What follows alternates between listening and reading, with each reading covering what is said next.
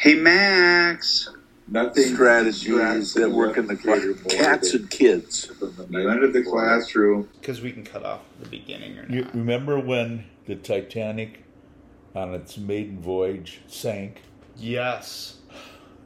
Well, this is our maiden voyage of video for our podcast. And if it sinks, we'll just use the audio of this. If that happens, we will, and they'll make a great movie out of it, starring Leonardo DiCaprio. Who's gonna? Is it Leonardo? That would be you, and I'll play the part of the girl. Another conversation, totally. Hey, welcome everybody. This is summer. It is summer. It's mid-July. Brad and I went fishing a couple weeks ago with my son. Didn't catch many fish. I caught a tick bite, which I had to go to the emergency for. Nothing too serious, just my arm blew up and now my finger hurts. Other than that, I'm in my summer shoes. And Brad's in his summer shoes. I remember in Sunday school, as a little kid, 7, 8 years old, if you got new shoes, you had to put them up you had to put your foot up as you did to show everybody your new shoes. I like that. All right. No, but why are we here today, Brad? Hey, we're here to talk about summer, and I don't remember quite what it was about remembering things, I think. I don't quite remember. Yeah, you're right. It was the idea that there's been so many studies done where kids regress. It's a regression factor.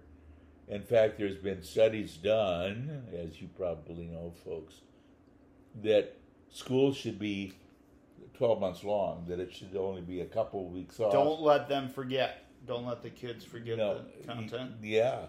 And of course, we all know it goes back to the farming community, why there's 3 months off, to get things planted and then all those things. We want teachers not to regress either, though, because I know coming back those first few weeks, it's really hard to get back into the swing of things, as I know it is for people in all professions when they take time off.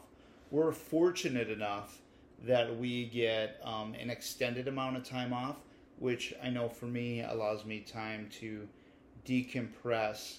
It allows me time to reset, re-energize. But there's things that I find helpful to do to help the transition back into school a little better than that abrupt go in, start getting your classroom ready, cleaning things, and we're talking even before workshop week. There's things that maybe mindset things, but thinking strategies I think some of us do, or a lot of us do in the summer, to help re-engage our minds and grab lessons and real-world ideas to use throughout the school year, where maybe it's something happens today that I'm using in November, or a story that I was told by someone that I'm using in January. Yeah, I think that teachers just have to be open to new ideas flooding in. That there's a danger, I think, of teachers thinking, well, I get this time off, I don't have to think about school, I don't have to think about kids, I can just run up to the cabin and drink a beer and catch a fish, and I don't want to think about school. But the problem with that is teachers are thinking about school. They know that September is coming up, and I think it's just to be open to the fact that you're always a teacher. You're not just a teacher for 9 months, and let your mind be open to ideas coming in, and be proud of that you're a teacher all the time, because you are. So Roger, we had a retaining wall put in the front of our house, or redone in the front of our house, because the old one was pushing out. And I was having a conversation with the contractor after the fact, because I wanted to know what they had done differently, or how what they had done was going to make it better. And in doing so, unintentionally ended up getting into a discussion and took some mental notes and one written note afterwards that has to do with my curricular area. What was that? So I asked them how much. They have a lot of gravel, stone on the base, and I asked them how thick it was, just out of curiosity. I know that's to help it drain, and they said there was 6 inches in there. But for the whole project, they used 5 cubic yards. Okay. Now, I do some practical math teaching, and so just that little piece of information, this little light bulb went off in my head. Oh, I'm going to have to remember that, because when next March, when we get into talking about volume in real life applications, that 5 cubic yards is something that I can bring back into the classroom and talk about in a variety of ways, including how many truckloads would it have taken if we would have used my friend Mr. Hamilton's truck or Mr. Howe's truck to get that gravel to our house. And that's an advertisement, which we're not going to charge them No. for. A lot of kids in the classroom, and I've heard this, Brad, I'm sure you have too. When am I ever going to need this? Some subjects more than others, you hear it. Why are we doing this? Your AP student just takes stuff, learns it, because they know that sometime in the future, in their doctoral program, in their master's program, somewhere at the senior in college, that all knowledge is going to have value. But most of our kids aren't like that. No. They've got to be shown that, well, here's how you can use this. Here's how, as Brad gave the great example of cubic yards of sand. Yeah, this is how I used it. And hopefully you've got enough stories in your head and enough experiences that you can rely on those pieces and bring them forward as to why they're doing it. Not just do it because they say so, because then you've got all kinds of other problems that start exploding in the classroom. Now, Brad, you have a good memory. You remember stuff. What about me, who doesn't? What do I do? Well, that was one of the things I was thinking about as the gentleman was telling me about how much rock they used, was to make a note and put it in my phone, in the calendar, on about when I knew it was going to be, hey, reminder, talk about the wall in cubic yards.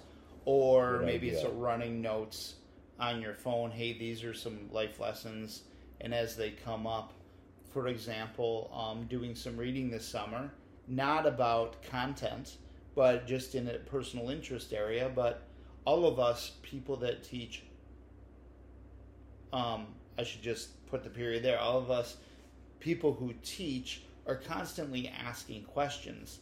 But some of those questions are questions that we need to talk to students about and explain to them that we just didn't come up with this. We're constantly asking these questions.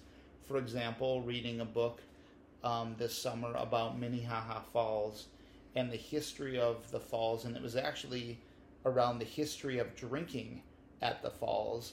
And it started out when the white settlers started to occupy the area when the fort moved there. But those types of things caused me to think about, well, what about the Native Americans whose land that was taken from?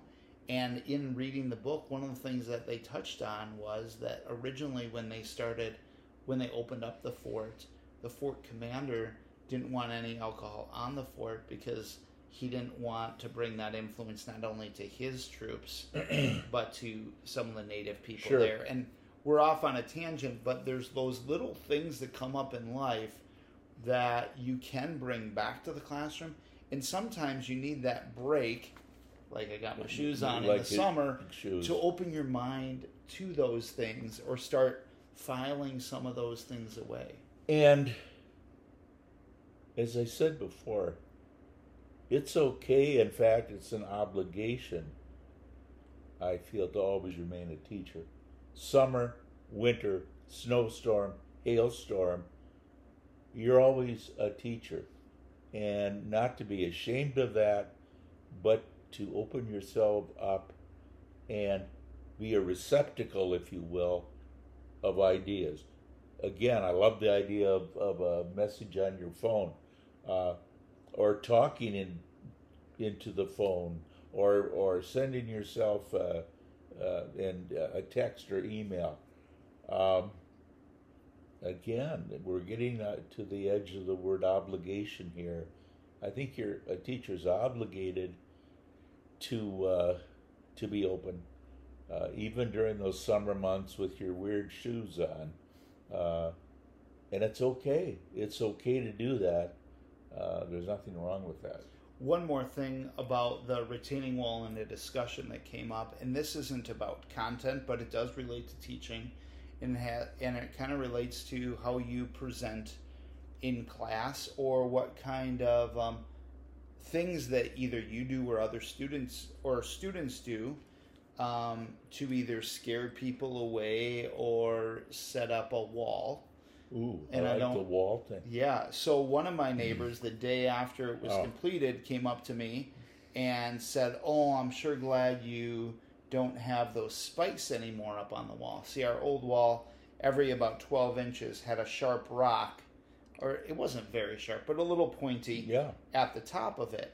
And they had lived there for at least 40 years, and we've only lived there for 20, but they said that the wall wasn't originally like that. And some of the other neighbors had told us that too, as the wall was coming down, and that those spikes were put up there to stop the person that built the walls, kids and their friends, from smoking on their stoop. They wanted them to smoke somewhere else, or maybe not smoke at all, but to kind of deter them.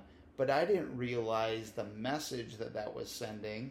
The neighbor had said it felt more like a castle and like keep out. And that wasn't our intent at all. And I never felt that it said that. I thought it was just a cool artistic design to, lead your eyes in a different spot.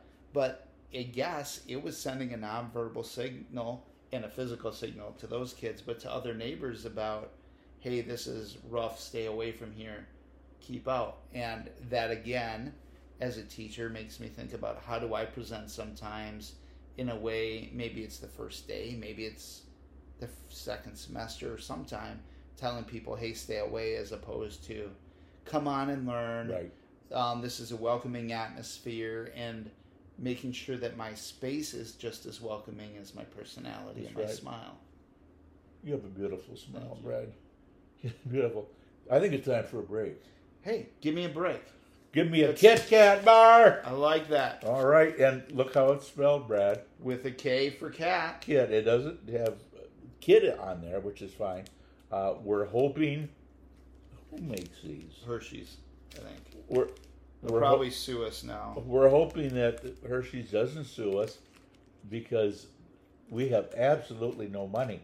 But I remember, Brad, when they started the Kit Kat bar, I think it was the 70s, you'd walk around St. Paul or Minneapolis, some further, and a person would come up and say, hey, have a Kit Kat bar.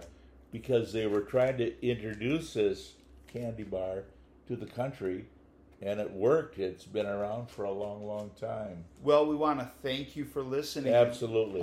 Encourage you to continue to take a break, but just periodically ask yourself those questions or take notes on things that you can incorporate back in the classroom, so you don't hit as much regression returning to do your job. And remember to love your cats, but you gotta love those kids more. To love them more.